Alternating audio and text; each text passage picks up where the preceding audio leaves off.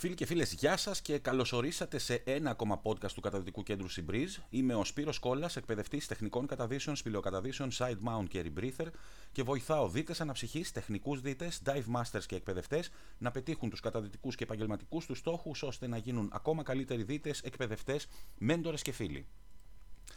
Είσαι επαγγελματίας της κατάδυσης επίπεδου Dive Master, Assistant Instructor, εκπαιδευτής εκπαιδευτών ή και ιδιοκτήτης καταδυτικού κέντρου και ψάχνεις τρόπους ανάπτυξης, προβολής και προώθησης των υπηρεσιών και των προϊόντων σου.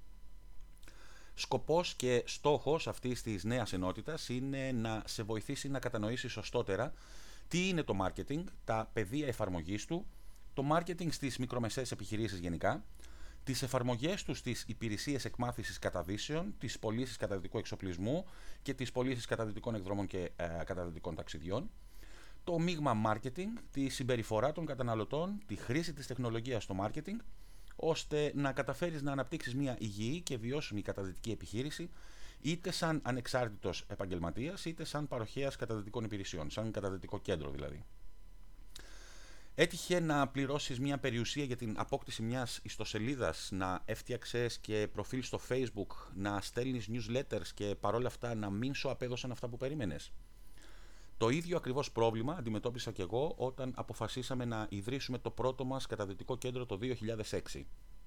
Εκτός από τα υπερβολικά χρήματα που ξοδεύτηκαν για τον εξοπλισμό, τα καταδυτικά σκάφη, τον καταδυτικό εξοπλισμό, τις κτηριακές εγκαταστάσεις και το προσωπικό, πολλά χρήματα ξοδεύτηκαν για την κατασκευή της ιστοσελίδας, την δημιουργία λογαριασμού ηλεκτρονικού ταχυδρομείου, την εκτύπωση διαφημιστικών φυλαδίων, επαγγελματικών καρτών και πολλών άλλων εντύπων, καθώς και τη διαφήμιση σε τοπικά ραδιόφωνα, εφημερίδες και περιοδικά.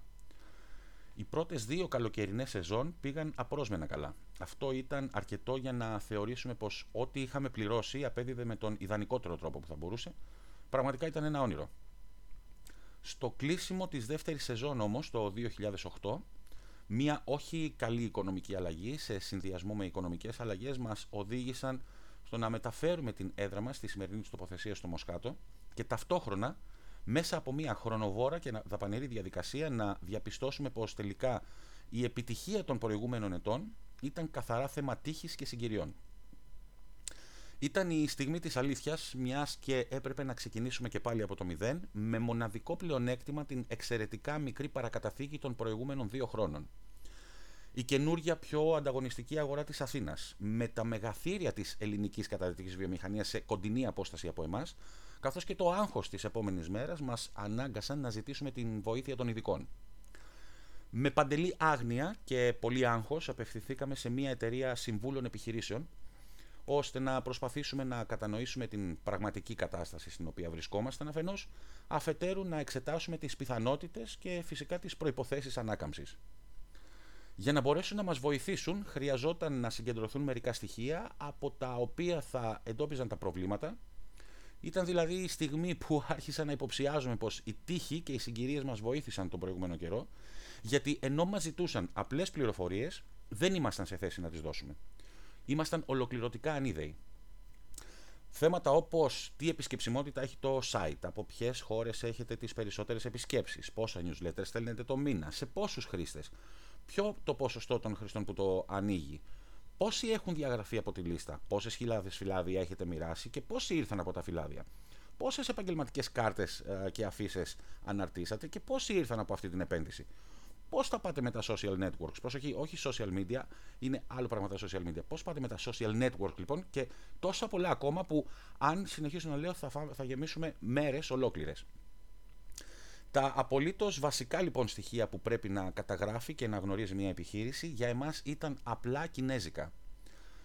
Και ενώ είχαμε καταλήξει στην εταιρεία και τον άνθρωπο που θα αναλάμβανε να μας βγάλει από τα δύσκολα, αφού προηγουμένως είχε αφιερώσει μέρες για να μας εκπαιδεύσει στο πού και πώς να συγκεντρώσουμε τα στοιχεία που χρειαζόταν, έφτασε η ώρα να μάθουμε και το κόστος των υπηρεσιών που θα αναλάμβανε να διεκπεραιώσει. Στο λόγο μου δεν πρόκειται να ξεχάσω αυτή τη στιγμή ποτέ στη ζωή μου. Ήταν σαν να με χτύπησαν πραγματικά με ένα σφυρί στο κεφάλι. Κάθεστε. 8.980 ευρώ για 15 μήνες συνεργασίας στην αρχή της κρίσης και χωρίς εγγυημένα αποτελέσματα. Παρόλο που το σχέδιο δράσης ήταν ιδιαίτερα πιστικό και είχε πολλά στοιχεία που φανέρωναν ότι μπορεί να πετύχει, οι λογαριασμοί, οι υποχρεώσεις και οι βασικές καθημερινές πρώτες ανάγκες, οι οποίες δεν καλύπτονταν, μας ανάγκασαν να αναζητήσουμε άλλες λύσεις. Από το 2008 προσπαθούσα να αξιοποιήσω ό,τι υπήρχε διαθέσιμο εκείνη τη στιγμή με το μικρότερο δυνατό ή και με μηδενικό κόστος. 2 σετ καταδυτικού εξοπλισμού, ένα γραφείο, μια ντουλάπα, μερικές καρέκλες, ένα λάπτοπ με πρόσβαση στο διαδίκτυο και 2 άνθρωποι ήταν αυτά που υπήρχαν για να προσπαθήσουμε να ξεκινήσουμε από την αρχή. Ο μηχανικός λογισμικού, software engineer Νίκος Φιλιππόπουλος και μαθητής τότε, σήμερα πλέον φίλος και συνεργάτης web software και android developer Ευάγγελος Τσιγαρίδας, ήταν οι 2 άνθρωποι που με στήριξαν στην ανάπτυξη των 2 ιστοσελίδων που αλλάξαμε έκτοτε. Είναι οι 2 άνθρωποι που μου έδωσαν το έναυσμα για περαιτέρω ενασχόληση με τα θέματα του διαδικτύου γενικότερα, μιας και το σπουδαιότερο που μου προσέφεραν ήταν να με εκπαιδεύσουν ουσιαστικά στους απλούς βασικούς τρόπους διαχείρισης των ιστοσελίδων του καταδυτικού μας κέντρου. Μια καινούργια σχολή στην Αθήνα, σε όχι κεντρικό δρόμο, σε έναν κάθετο, χωρίς πελάτες, μου έδινε το χρόνο να ασχοληθώ και να βελτιωθώ στη διαχείριση της ιστοσελίδας και του φόρουμ, την αποστολή newsletter, την διαχείριση των social network. Όμως τα αποτελέσματα που περίμενα και χρειαζόμασταν στην πραγματικότητα συνέχισαν να μην έρχονται.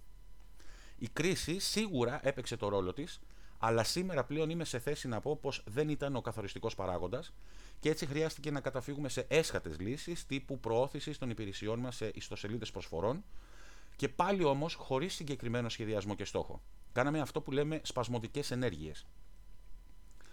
Η λύση στο πρόβλημα ήρθε πολύ αργότερα, όταν εντελώς τυχαία, σε μια στιγμή που έπαιζα με το Facebook, προσπαθούσα να φτιάξω κάτι στο forum και ήθελα να γράψω και ένα newsletter, είδα μια διαφήμιση για μαθήματα online marketing.